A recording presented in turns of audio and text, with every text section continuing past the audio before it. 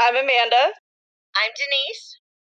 And I am attorney Spencer Cordell. And this is Disturbing Behaviors. So today we're going to be talking about the psychology and laws pertaining to the Craig Price murders that we've been talking about this month. So, Denise, I think you had some questions that you wanted to talk to Spencer about. Well, I was just, as we talked about, I'm very well aware of this case because it happened not only in my hometown, but like very close geographically to where I was as a teenager. And Craig Price is only 1 year younger than me, which is just mind-blowing. I was always fascinated by this case because I didn't realize in Rhode Island that prior to this, that if you were under, if you were a minor, the longest they could hold you for a crime was to your 21st birthday. Not that I would go back and do crime prior to that, but I just, not like I was thinking, oh, you know what? Missed opportunity. Just saying, listen, those bullies in high school could have had a different outcome. But no, the whole case from beginning to end fascinated me. And we've talked about this largely because Craig never had any of those check marks that we talked about, like with Eileen, where, the abuse, the drug use, the assaults, anything like that. Nothing. We talked about how his parents did everything right.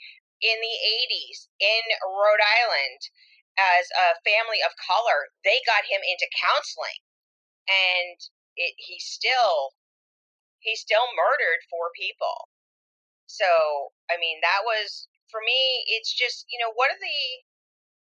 what, as an attorney, when you're looking at, I don't want to call them children, but like teenagers, they're still minors, you're still in that, child development, teenagers do stupid things, definitely not murder, murder's not on that list. I mean, just kind of like as an attorney, this case was presented to you, what, as a prosecutor, going back to your prosecutor side, what would, if you had a minor, like say somebody between the ages of 14 and 17, what would kind of be your litmus test for what would make it to charge them as an adult? All right. In Florida, it sounds like the prosecutors in Florida have a lot more discretion than at the time they did in Rhode Island. And obviously they've changed the laws on that. And as a prosecutor, you've got to look at each case individually.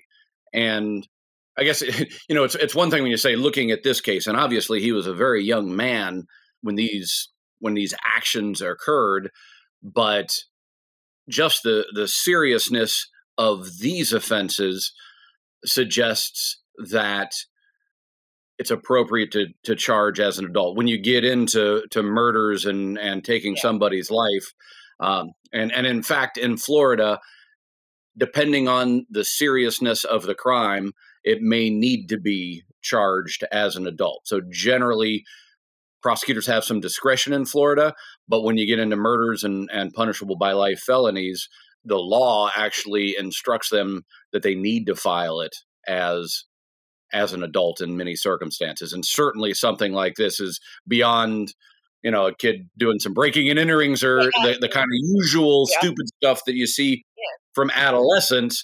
This goes just way above and beyond that. Yeah, Amanda and I, when in the last episode, we talked about, he claimed that he was like high on drugs and all this other stuff, but despite being high, he knew he waited for these women to be alone. To me, he really sounded like he's had those thoughts about killing people, and he just acted on them. This isn't like, ooh, I like fire, and, your kid sets your curtains on fire because they're playing with candle. I mean, he really, I think he just wanted to take a life. Now, Rhode Island changed their laws, and obviously they couldn't go back and charge him differently because, you can only be at the... Right, they're stuck with the laws at the time of the offense. They can't go back and change the laws and charge him with a law that he didn't violate at that time. No, I think we lost her. Did we lose Denise? Yeah, looks like it. No, we still have it. It's recording. All right, good. I forgot where the hell we were. I don't even remember where we were. All right. Well, all right. Let's talk about kind of how the prosecution and the criminal system really went after Craig, kind of as a response to their inability to charge him, as an adult. He would have been released from Rhode Island training school at the age of on his 21st birthday. And we were talking just about how, his childhood was his crimes. And then while he was in the training center, I think that there was a big push to keep him locked up. I mean, I remember the buzz about that very well. We talked about that last night. We kind of touched on it last night when my cousins, who are also from Rhode Island, we remember that case. Like, if you go into Rhode Island and you ask anybody over the age of 35 about the Craig Price case, they can tell you. They know that case. But I mean, Amanda had the rundown where he was typically charged, whereas normally, like, when somebody's in a correctional situation where they're in, like, the juvenile corrections or even like the adult penitentiary, normally like infractions like fighting and things like that are punished by restrictions, solitary confinement, things like that. They went after him and actually charged him. So I mean, as a going I found that. What would your hot take on that? Well, they started getting really creative in charging him with these crimes. Yes, and that's something you don't usually see. The prison system, in effect, doesn't want to bog down the criminal justice system over, adding charges on guys that are already locked up for a while or something like that. So it's kind of exceptional. Going back to my prosecutor days, I was a prosecutor in Charlotte County for a little while, and there's a Florida State prison there, and so I got some prison cases, but it's the rare case that actually gets referred over for an individual prosecution. And that's definitely out of the ordinary. They were definitely being creative and trying to come up with additional ways to charge the guy with a almost specific intent. And you look back at the people who were campaigning for DA and everything back then. I mean, they were campaigning on that issue is keeping him locked up. And I don't know of any other case where something like that was done, where they specifically got creative to try to extend somebody's incarceration. One thing I found really interesting, because I've literally never seen it before, was he was charged with a violation of probation while he was in prison. I am confused as to how that happens. Well, technically, he was under a sentence. And if that sentence includes incarceration and probation, at least under Florida law, he's still under supervision. And it's not that he can obviously check into his probation officer every month because he's sitting in prison, but I'd say it's theoretically possible. They actually did it for him. And I think they used another fight as an additional charge, and then that charge is what was the substantial violation of his probation, which I have never seen in any other case, although it's not something they would generally legally try to bother to do, except for Craig Price. Yeah, right. I mean, I think the emotion, we talked about it, we addressed it in the very first episode of this. I know, especially in today's views, there's a lot of push on race. I don't recall anybody ever making this a race case, like they were targeting him because he was black, or he was targeting them because he was black and his victims were white. I mean, even last night when I was talking to my cousins, they were like, yeah, everybody's mad because he brutally murdered these two little girls. Not saying that people weren't upset about the murders of the women, but I think that as a society, we get really touchy when it comes to children, the weak ones.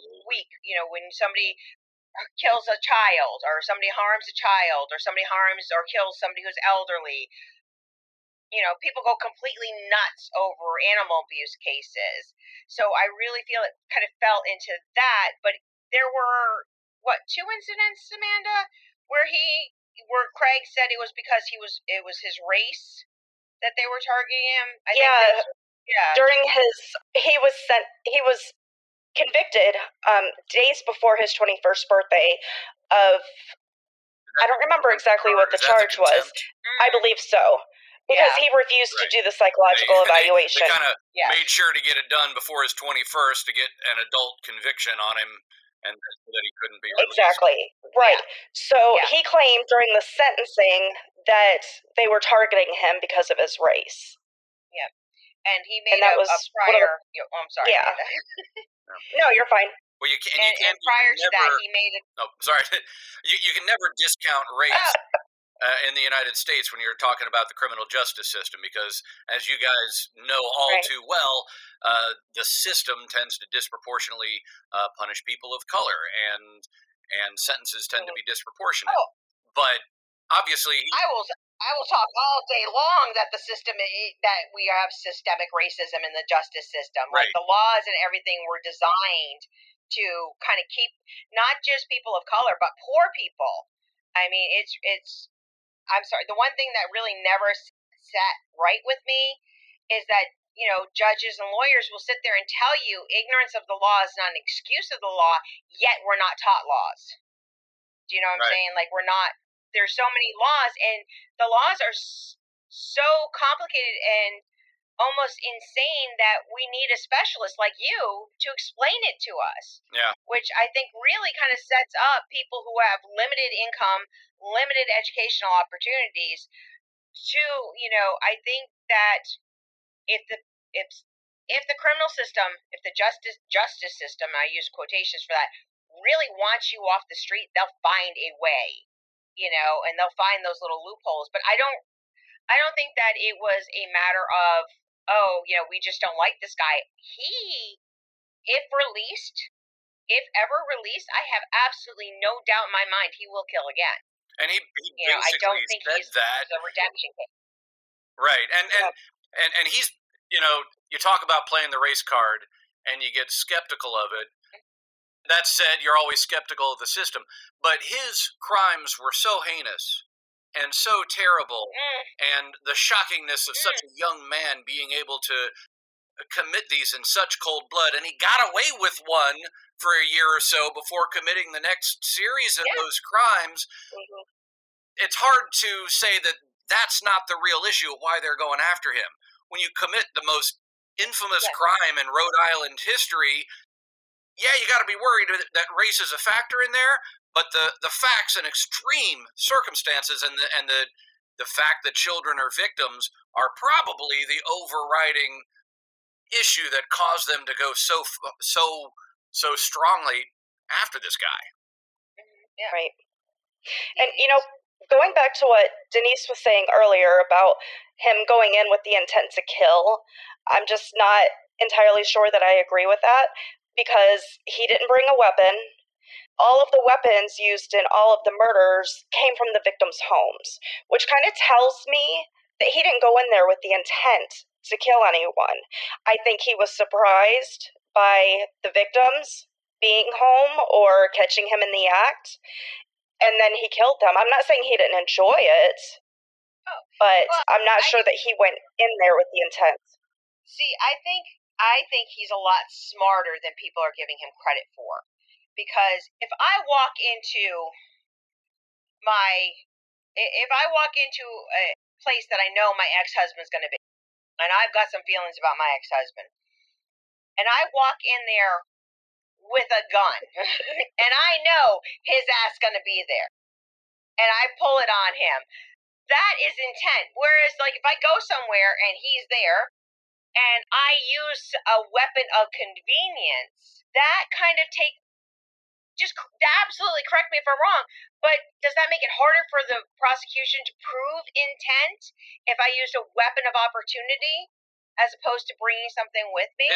No, I understand exactly what Amanda is saying. There's a lot of, great, we'll never know because he'll never tell us, but, to me, that strikes of, like, criminal sophistication to say, oh, I didn't mean to, but, every household in America has knives. You know what I'm saying? Well, it requires a little speculation to say that he intended, And really, what the bigger issue than intent, obviously he intended to kill.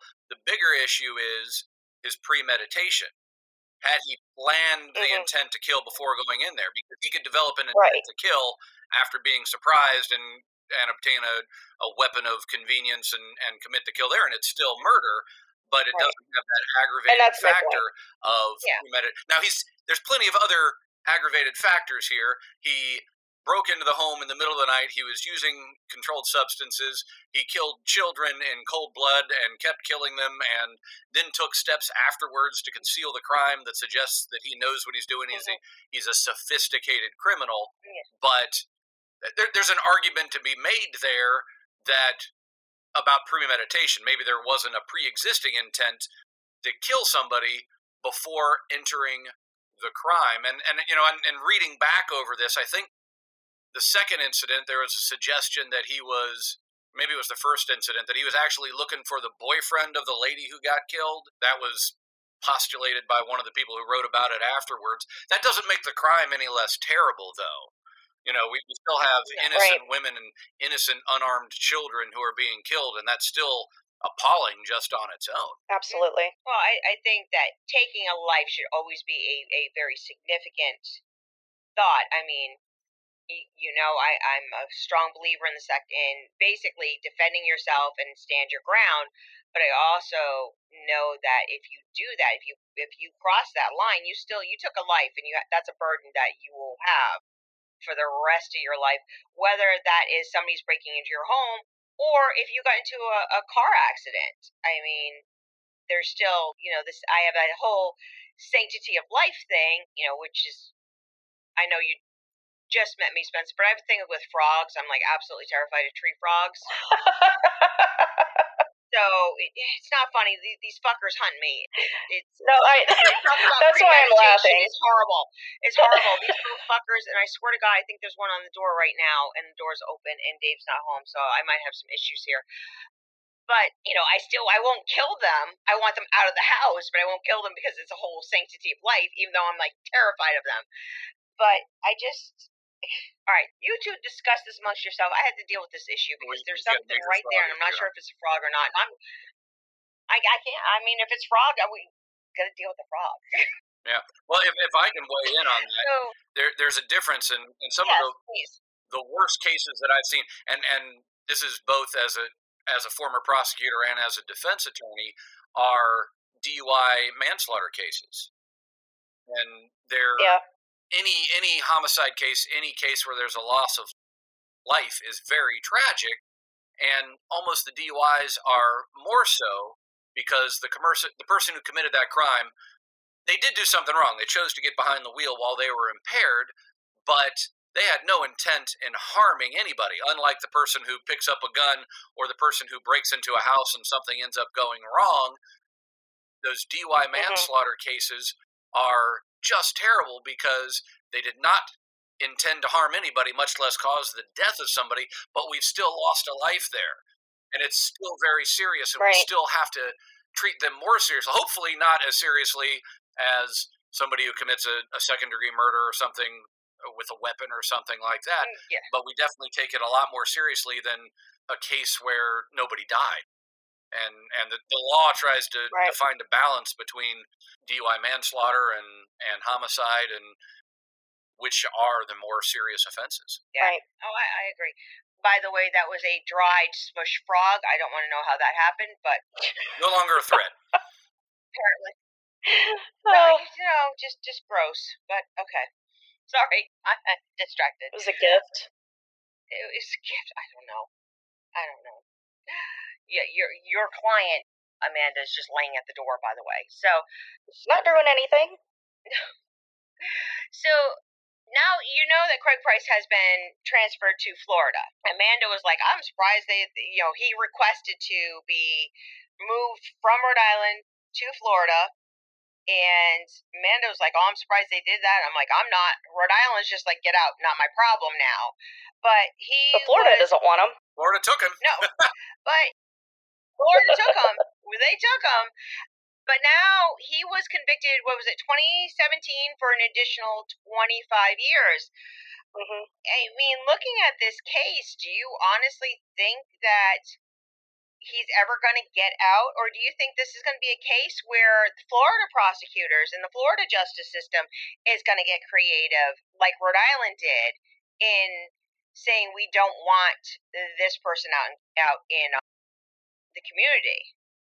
I think he's I going mean, to it's speculation, be but I'm hard just pressed to get out, and they've already shown that they're willing to be maybe not as creative, because I mean we don't have that contempt charge that they kind of created to prosecute him for up there, but he's been, you know, we talked about the rarity, and this is speaking from a Florida prosecutor who had prison cases, the rarity of prosecuting somebody for offenses committed in prison. Well, Florida's already done that multiple times.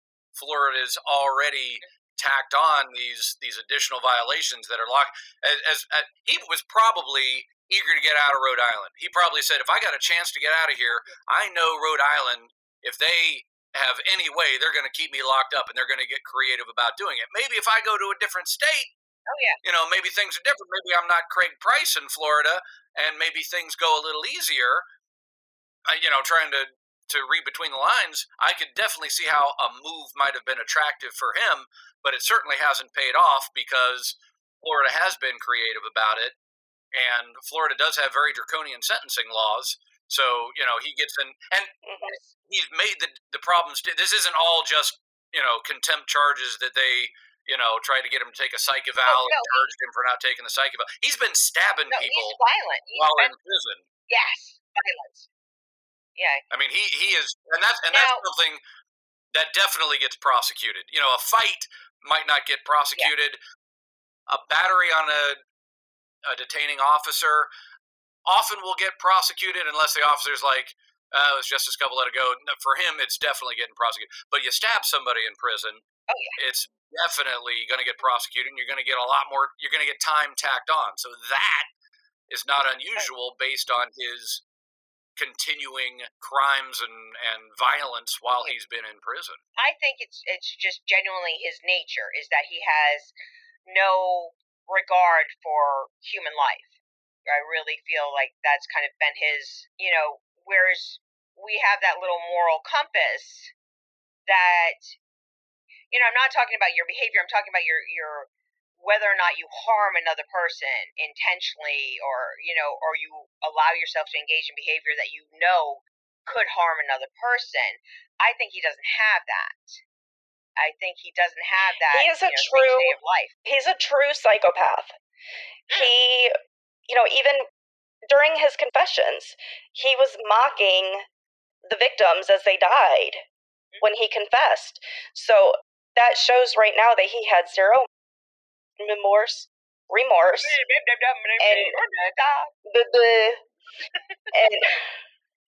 and absolutely no regard for human life. He may not have the capacity for empathy for the people that were involved in this. That's what you see in a true psychopath, and he's got those markers, and it's usually intelligent people. You know, they don't always kill in cold blood. It certainly doesn't usually happen this young, but he certainly has all the I mean, we didn't get to have the psychological evaluation where they would have tried to determine that, because he knows he wouldn't have passed that. He never would have gotten let out as they would have come up with some civil commitment on him or something at that point. But he's got definitely all the flags. Rhode Island did have that. Yeah, that's why his attorney told him not to do that, because in Rhode Island, regardless of your age, if you flunk that psych eval, they can hold you indefinitely. It's not like a Baker Act where after, you know, 72 hours and after so long you have to go. They can just be like, no, you're not going back out into society and you're done, because, you know, Rhode Island and Florida have a lot of similarities as somebody who's lived in both states. I mean, Rhode Island has its own level of weirdness that is comparable, not the same, but very close to Florida weird, okay? You know, just, I think that I think you're right. I think he's very, very smart. I think he's very clever, and he knows, you know, if I talk, you know, randomly, does Florida still have the death penalty? Florida does still have the death penalty. Yes. Do you think that there would ever be a situation that they would try to use that on him? Like, if he killed somebody in prison, do you think that they would go for that? I know it's speculation, but I'm just. And I didn't work on the case, but there was one in Charlotte County. There's been a couple in Charlotte County of prison murders just up the road here from us. There was the Escape from, I don't know, 17, 18 years ago, and they ended up going for the death penalty because they killed a guard and as they were escaping. And then there was another one, a guy killed his inmate, and he had told them, he goes, don't put me in with that guy or I'm going to kill him. And they put him in with the guy, and he killed the guy because the guy wanted the death penalty. And so they did end up going for the death penalty. So they will do it.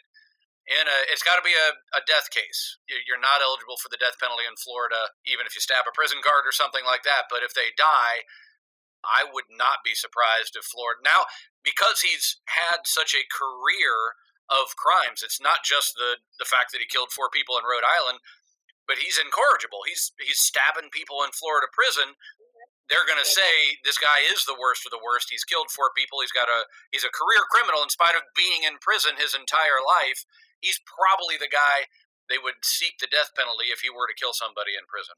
Yeah, and I believe that when he stabbed the inmate and got the 25-year prison sentence, I believe they did label him a habitual felony offender at that Probably. time. Yeah, and he agreed to, and that's the funny thing is that he actually agreed to. Hold on a second. He agreed to being classified as a habitual felony offender, and he has bragged on multiple occasions that if he ever got out, he would quote make history. I mean, to me, that sounds like an absolute threat. You know, really, it's almost like he's taunting the justice system to be like, you know what, fuck around, find out, let me out, see what happens.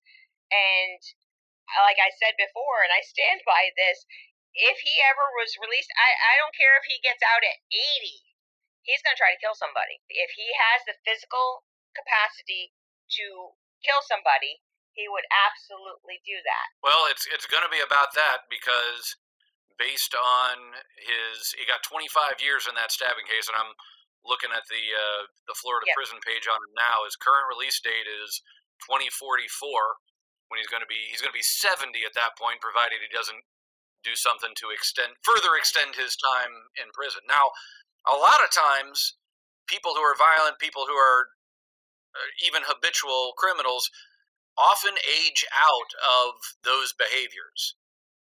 But this guy, we don't know. This guy may be the exception because he's obviously probably a psychopath. He's obviously continuing to be violent and now in middle age.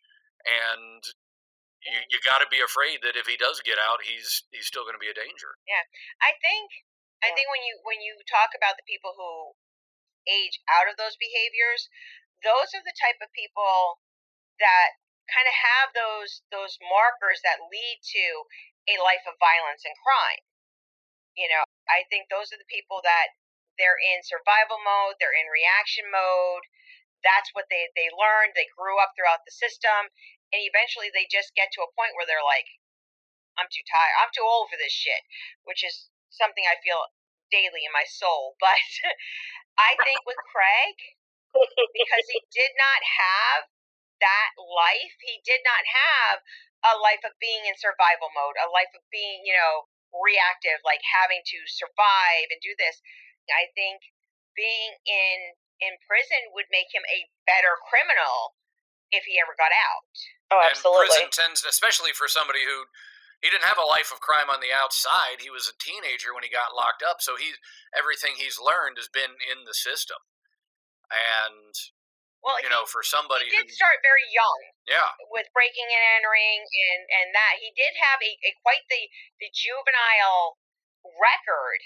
So he had, like I said, was very, very surprising because his family was your standard middle-class, blue-collar Rhode Island family. They lived in a decent neighborhood. The parents were involved. And for Gen X parents, for parents of Gen Xers, that was rare, like he was not I mean, honestly, his parents were far more involved in his life than mine were.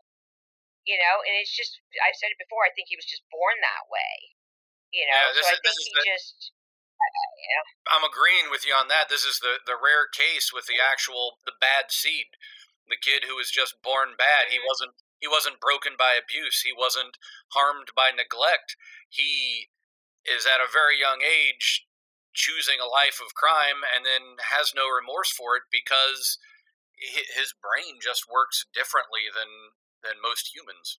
Now, that's really interesting. I was watching a TED Talk not too long ago about the minds of serial killers, and they were showing that serial killers' brains are swimming in like the sea of serotonin. And people who are not serial killers or who are not psychopaths don't have as much serotonin. So I found that really interesting and kind of makes me wonder whether, some people are in fact born this way. So or if there's a complete lack of serotonin is what's keeping me from being a serial killer. Good to know. Depression for the win. Yay, depression for keeping me out. I knew my mental health would be a positive one day. But sorry, in all seriousness, there are those like brain scans and things like that. Out of curiosity, I mean, it's not an exact science. Obviously, that we're still learning a lot about how people's minds work. But would that be something that they would be able to do, like take a CAT scan or an MRI of his brain, or do any type of mapping of him now that he's in prison? Is that something that would be like an option, or is that still like, I don't know how much rights you still have once you go to jail. Like, I know that you lose a lot of them, like your right to vote, depending on your felony charges and things like that. But would they be allowed to like just scan his brain, or is that something that he would have to consent to? Generally, that would have to be something that he would consent to. And you do see it with people are on death row. They ask for those brain scans to as evidence, hopefully in their favor, to bring it in front of the court and say, oh, I have an abnormal brain, or I have damage that otherwise affects me, and therefore I shouldn't get the death penalty or something. Like, obviously he's not a death penalty situation at this point. I don't think there may be some way to do it, but that's not generally something you could compel somebody to do, even in a prison circumstance. And then just playing the devil's advocate, a role I take very seriously. Do you think there is any, should we say, encouragement from the justice system to get him to behave in a negative way while locked up? I mean, he's had multiple charges against guards. Do you think there's any provoking going on that maybe people are like, oh, he's getting too close to going out, we need to get something on him, edge him on, or and there, it's a very antagonistic situation when somebody's incarcerated. He's locked up with probably other high-risk inmates. It's a very stressful situation between the guards and the inmates, and there tends to be a lot of antagonism between the two. That potentially could have been, I mean, we're speculating backwards here of other things that potentially could have been a defense in his charges. Now, obviously, he's been convicted of those, so if there was antagonism, it didn't rise to the level of a defense for the offenses he's been convicted of. And of course, the last one, the stabbing of the inmate, I mean, he had taken upon himself to arm himself with his prison shiv or whatever weapon he used in that offense, which suggests that it's more on him than on the system. So I definitely wonder if there was antagonism there, and you get somebody who's locked up 24/7 for years on end, and you press the right buttons, you push the right triggers, and you're going to be able to antagonize this person, especially a person who's violent by nature, into committing more violence. And there's definitely a risk that did happen or could have happened. As a defense attorney, and I mean, not to like violate any attorney-client privileges, have you ever had that encounter where, even as a defense or even as a prosecutor, where somebody in jail or in the prison system said, they're out to get me, is that something that, I mean, I'm going to be really honest, my knowledge They of all the say prison that. system, well, my personal knowledge of the prison system comes from watching Oz on HBO. So, I mean, it's not really, it's not something that I have knowledge of. And I really think that the average person, if I've worked with homeless people, so I've worked, in the mental health aspect. So I've dealt with people coming out, and you hear the stories. The guards were racist. The guards hated me. The guards were this. The guards were that. And honestly, I do a lot of work with behavior modification. That's kind of a little hyper fixation for me. But I noticed that the ones who like blame, the guards were this, guards were that, those are the ones who had a tendency to be locked back up, But the ones who were like, hey, I screwed up while I was in there, I knew I had to get myself straight, those are the ones who were typically more successful because they took accountability and ownership. But I'm just like, as an attorney, do you have that? I mean, and if they say that, is there any type of investigation that goes on to it? You know what? It's real obtuse. I had a consult with a family who had a family member as an inmate who said, "I'm scared in here," and then a few weeks later he turned up dead. And ultimately, they couldn't get an explanation on what happened.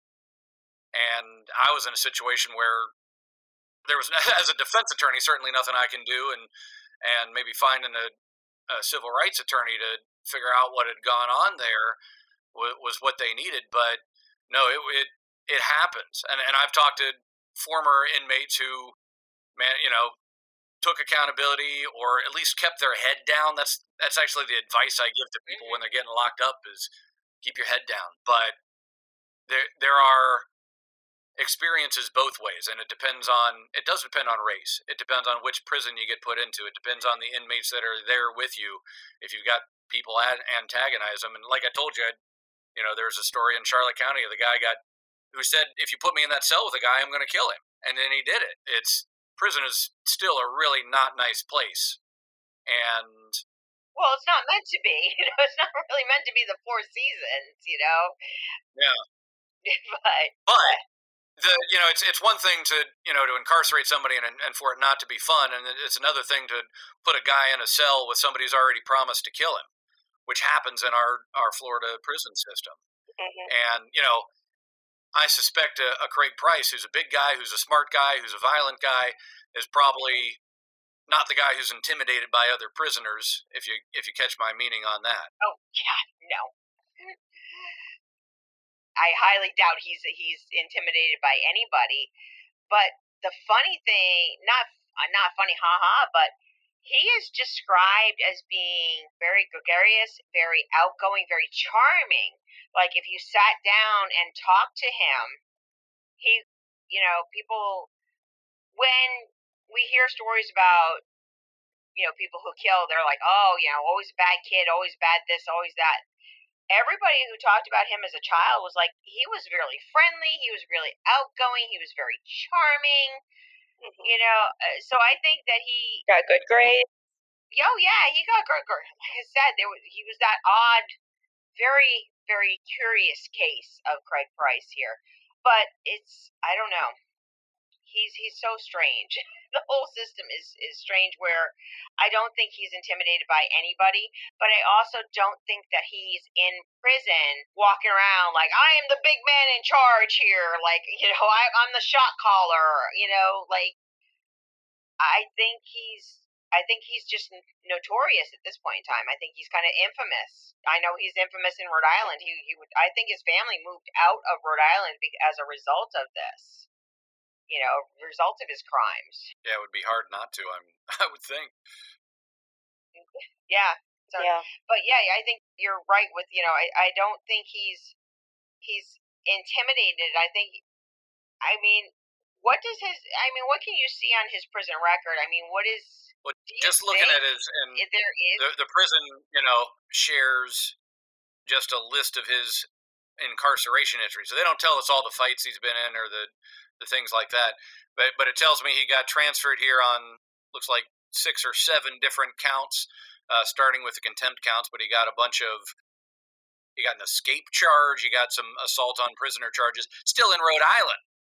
And then came down here and got using a weapon, resisting an officer with violence, battery on a law enforcement officer, and an additional battery.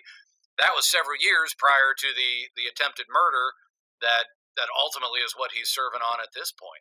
So that was my question, and kind of just in general, what makes a crime go from like assault? This man has a long history of stabbing others.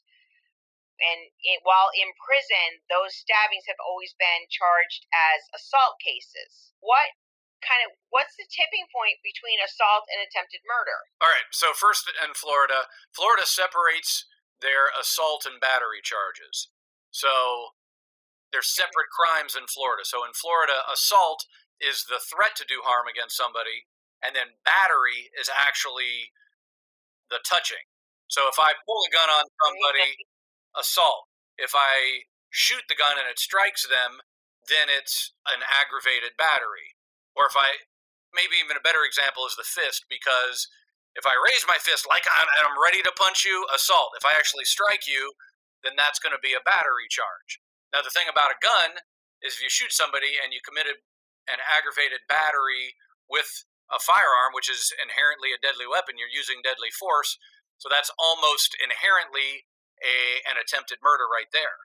We don't see as many attempted murder charges in Florida maybe as in other places, because under our ranking system, attempted murder is a second-degree felony and aggravated battery is a second-degree felony.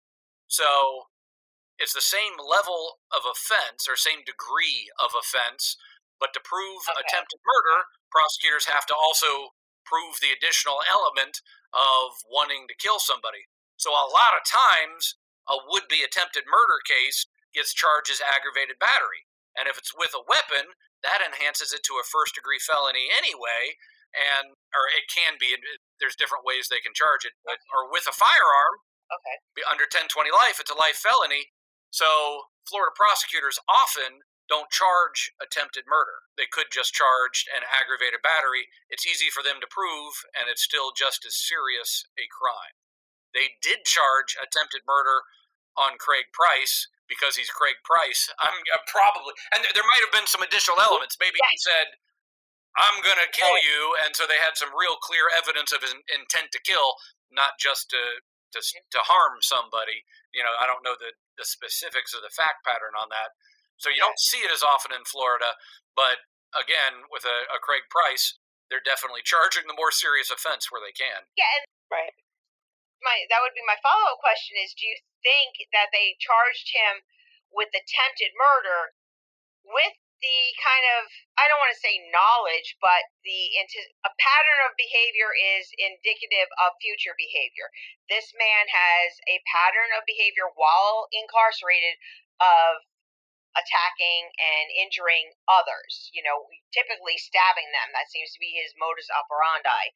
That's the weapon you have in prison. That maybe, you also have the fist, but he likes his little shanks there. He likes stabbing. Do you think that by charging him with attempted murder, it would make the prosecution's case easier going forward? Should he actually kill somebody while in prison? Is that something where we can say they could take the cumulative behavior and put that towards, say, a death penalty case? Potentially, yes. Now, you don't usually get to say, he's a stabber, so he must have intended to kill somebody with this stabbing. You don't get to use, under most circumstances, prior acts to convict him of a future offense.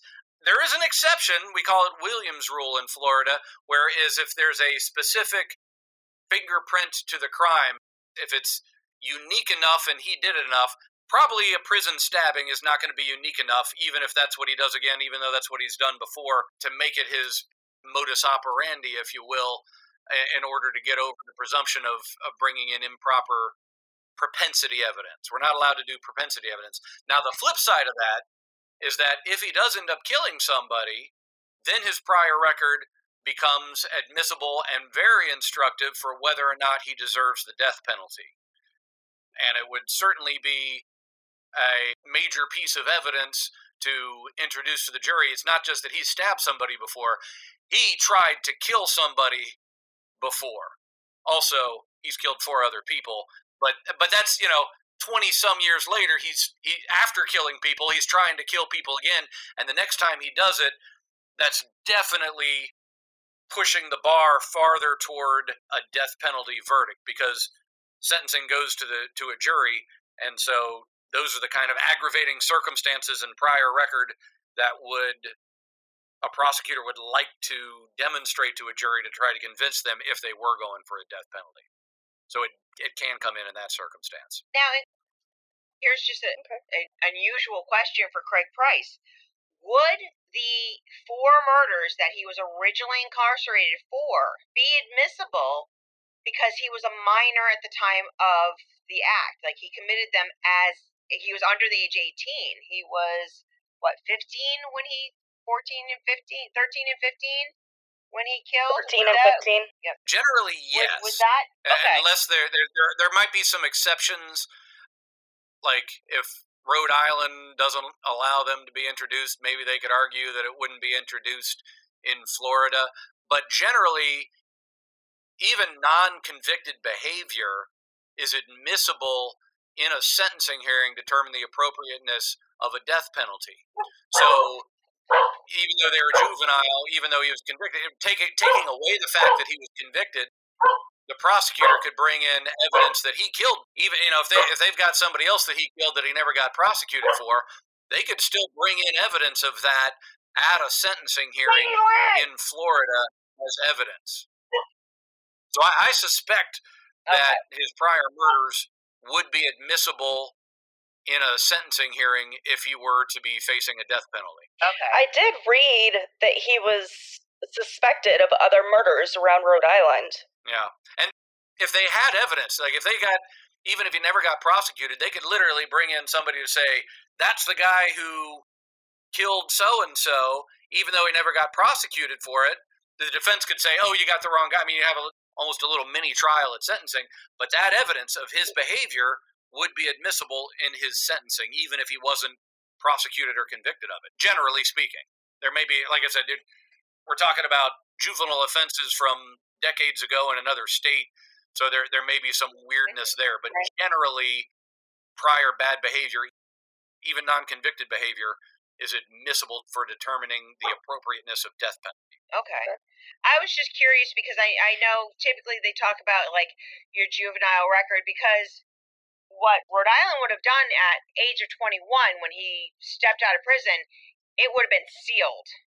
Like, it never happened. Like, if he walked out of prison at age 21, the way the law was written, it would have just been sealed. Like, it never happened. So that's why I was really curious, like, if we got down to that point, would they be able to pull that, or, what would they be able to do? Or is there a loophole because he was, convicted, Yeah. And I'm not 100% sure. We're getting into minutia of death penalty law, which is not my practice area. But for instance, in Florida, anytime you get convicted of a felony, has a score sheet system. But if an offense occurred when you're a juvenile, it falls off of the score sheet after several years. So those offenses wouldn't score on his Florida score sheet. That's why, not on this offense, but on the previous offense, he only got a few years, probably because even though they knew who he was and that he'd done those things, his score sheet wasn't that bad. But add those offenses on with a new offense, and he got a much more substantial sentence. I suspect they'd still be admissible, even though they didn't score on the score sheet, but I'm not 100% sure of that. Okay. It's like I said, this was just a very interesting, fascinating crime, not only because of his age, but when Amanda and I started talking about doing the podcast, this was the case that I brought up, because Rhode Island changed their laws because of Craig Price. You can now be charged as an adult, whereas before it was, nope, if you were under the age, I believe the age was like 17. If you were under the age of 17, they could not charge you as an adult, regardless of how heinous the crime was, as evidenced by Craig Price. But now they've changed those laws, I had an adjunct professor in college who referred to the maximum security wing at the Juvenile Detention Center in Rhode Island as the Craig Price wing. They actually redesigned the center. They did because he was so unique to Rhode Island that they actually changed the juvenile detention center itself to have a maximum security portion to it. And it's just, this is one of those crimes that really did set precedents as far as in so many ways. Yeah. You know, like I said, for him to be young and that. So yeah, I'm fascinated by it, and I'd like to get your guys' thoughts on changing the law over a case. There's a maxim in the law, not just criminal law, but that bad facts make bad law. That is, if you make changes to the law in a reactionary way over a specific one, singular, unique case, does that create bad law in other circumstances? And this is a prime example of a singular case that caused the law to change. Now, I'll go and say I'm surprised that Rhode Island didn't have some way to charge juveniles as adults at all. I mean, sometimes it's appropriate. Craig Price being the prime example, but when you got somebody who does things that are so wrong and incomprehensible and so violent that the juvenile system just can't handle that, you almost need some kind of greater outlet, be it adult charges or some sort of extended juvenile sanctions to be able to handle somebody that can commit crimes of this nature. Right. I think there's always going to be the possibility of laws being exploited. I think there's always going to be the exception to the rule. We don't live in a perfect society. Are there knee-jerk reactions?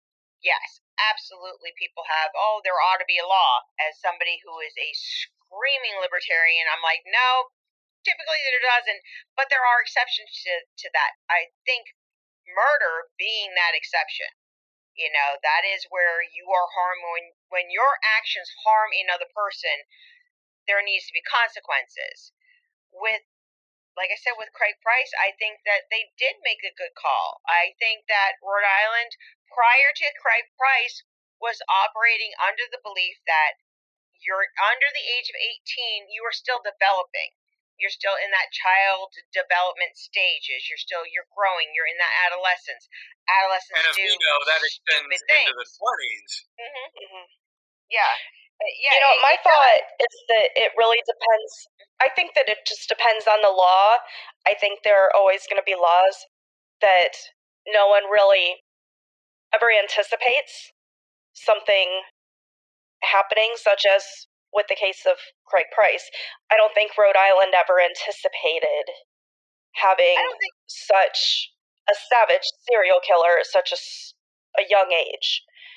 But I don't think my issue with right, but well, the thing with the laws too is that there are so many different ways to interpret a law. So you can literally go to 3 different legal people and ask about a law and get 3 different answers. So my prime example is that it comes to the Baker Act. So, with the Baker Act, there are certain things that, it says in the law that need to be followed, but I just had an instance not too long ago, and I asked 3 different magistrates, and of course nobody can answer me, but, the issue is that the way most laws are written, there are multiple ways to interpret those laws. And then that's why we have attorneys to argue those interpretations of those laws. Does that make any sense? And then the courts rule, it does. They give us the interpretations we're supposed to follow until somebody convinces them otherwise. Exactly. Yeah, I think, and that also goes back to the complexity of the laws. We're pretty. You've got the Baker Act is a prime example because we can sit there and murder is wrong. He broke into their homes. He had no business to be in their homes. He took their lives. Wrong. We know that that's wrong. But right. The Baker Act, you have, And as a social worker, I have had situations where I've had to have people Baker acted. And I've also had situations where I'm like, is this really a psychotic episode? Is this the meds are off? What, I primarily work with the elderly, and one of the most common ailments amongst the senior population is a UTI, urinary tract infection. And as people get older, when they develop the UTIs, they can also present with altered mental status. Now, do I think somebody with a UTI should be Baker acted? No, they should be placed on IV fluids with a broad spectrum antibiotic. But I know what you're saying with the criteria, and I think, with laws, and when the laws are changed, it should meet the criteria. I mean, I could go into a whole rant on, we've empowered the police to make arrests and to kind of make judgment calls on it. But if none of us really know the laws, and we need a lawyer like Spencer to explain to us, some of these things, there's always going to be, I go back to Emmett Till. I'm going way back when it comes to the children being charged as adults. I go back to that case, and I think Rhode Island was kind of going with that case when they were making their laws to say that juveniles could not be charged as adults, because I think you're talking both sides of the spectrum here. You had an innocent child that was killed, and then you have basically a monster that should have been subjected to adult laws. Does that make any sense? Yeah, the law is trying to strike a balance between recognizing that children are children and haven't developed versus sometimes they do really bad things that you can't treat like juvenile shenanigans. And, Florida gives the prosecutors a lot of discretion in our laws that, and, unless it's a murder or something that needs to be charged as an adult, they have the power to charge a lot of things as adult if the prosecutor chooses to do so.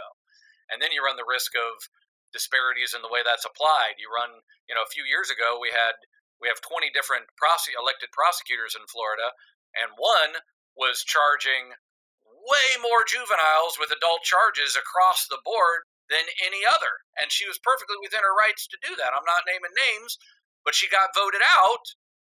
And you wonder, how many kids that should have gotten a second chance, that should have gone through the juvenile system, ended up with adult felonies within the discretion of that prosecutor, and that's where it can be a problem. Right. But isn't that where, just side note, juvenile court cases, if they're being charged as an adult, do they go before a jury? Yes. In Florida, if charged as a juvenile, they take them before a jury, and they're facing full adult sanction. So, there used to be charges with potential mandatory life in prison without parole, because there's no parole in Florida. And the Supreme Court just a few years ago said that's impermissible. You can't have automatic life without parole for a juvenile. And a whole bunch of sentences had to go back and be revisited in Florida because we had a whole bunch of children who got life without a parole and no chance to ever see daylight. Yeah, the Cash Fiends was one of those. That's another one I want to talk about sometime. Down for her fourth sentencing hearing. Oh wow, I didn't know that. Her third sentencing was recently overturned, and it's going to be coming back again. Oh boy, that'll be fun. All right, well, I think on that note, we're going to go ahead and wrap for up. The future. Yeah. Yes, thank you. So, I just want to say thank you to Spencer for joining us today. Time, guys. Yeah, thank you, Spencer. We'll see you again in a few weeks. All right, we will see you all next week.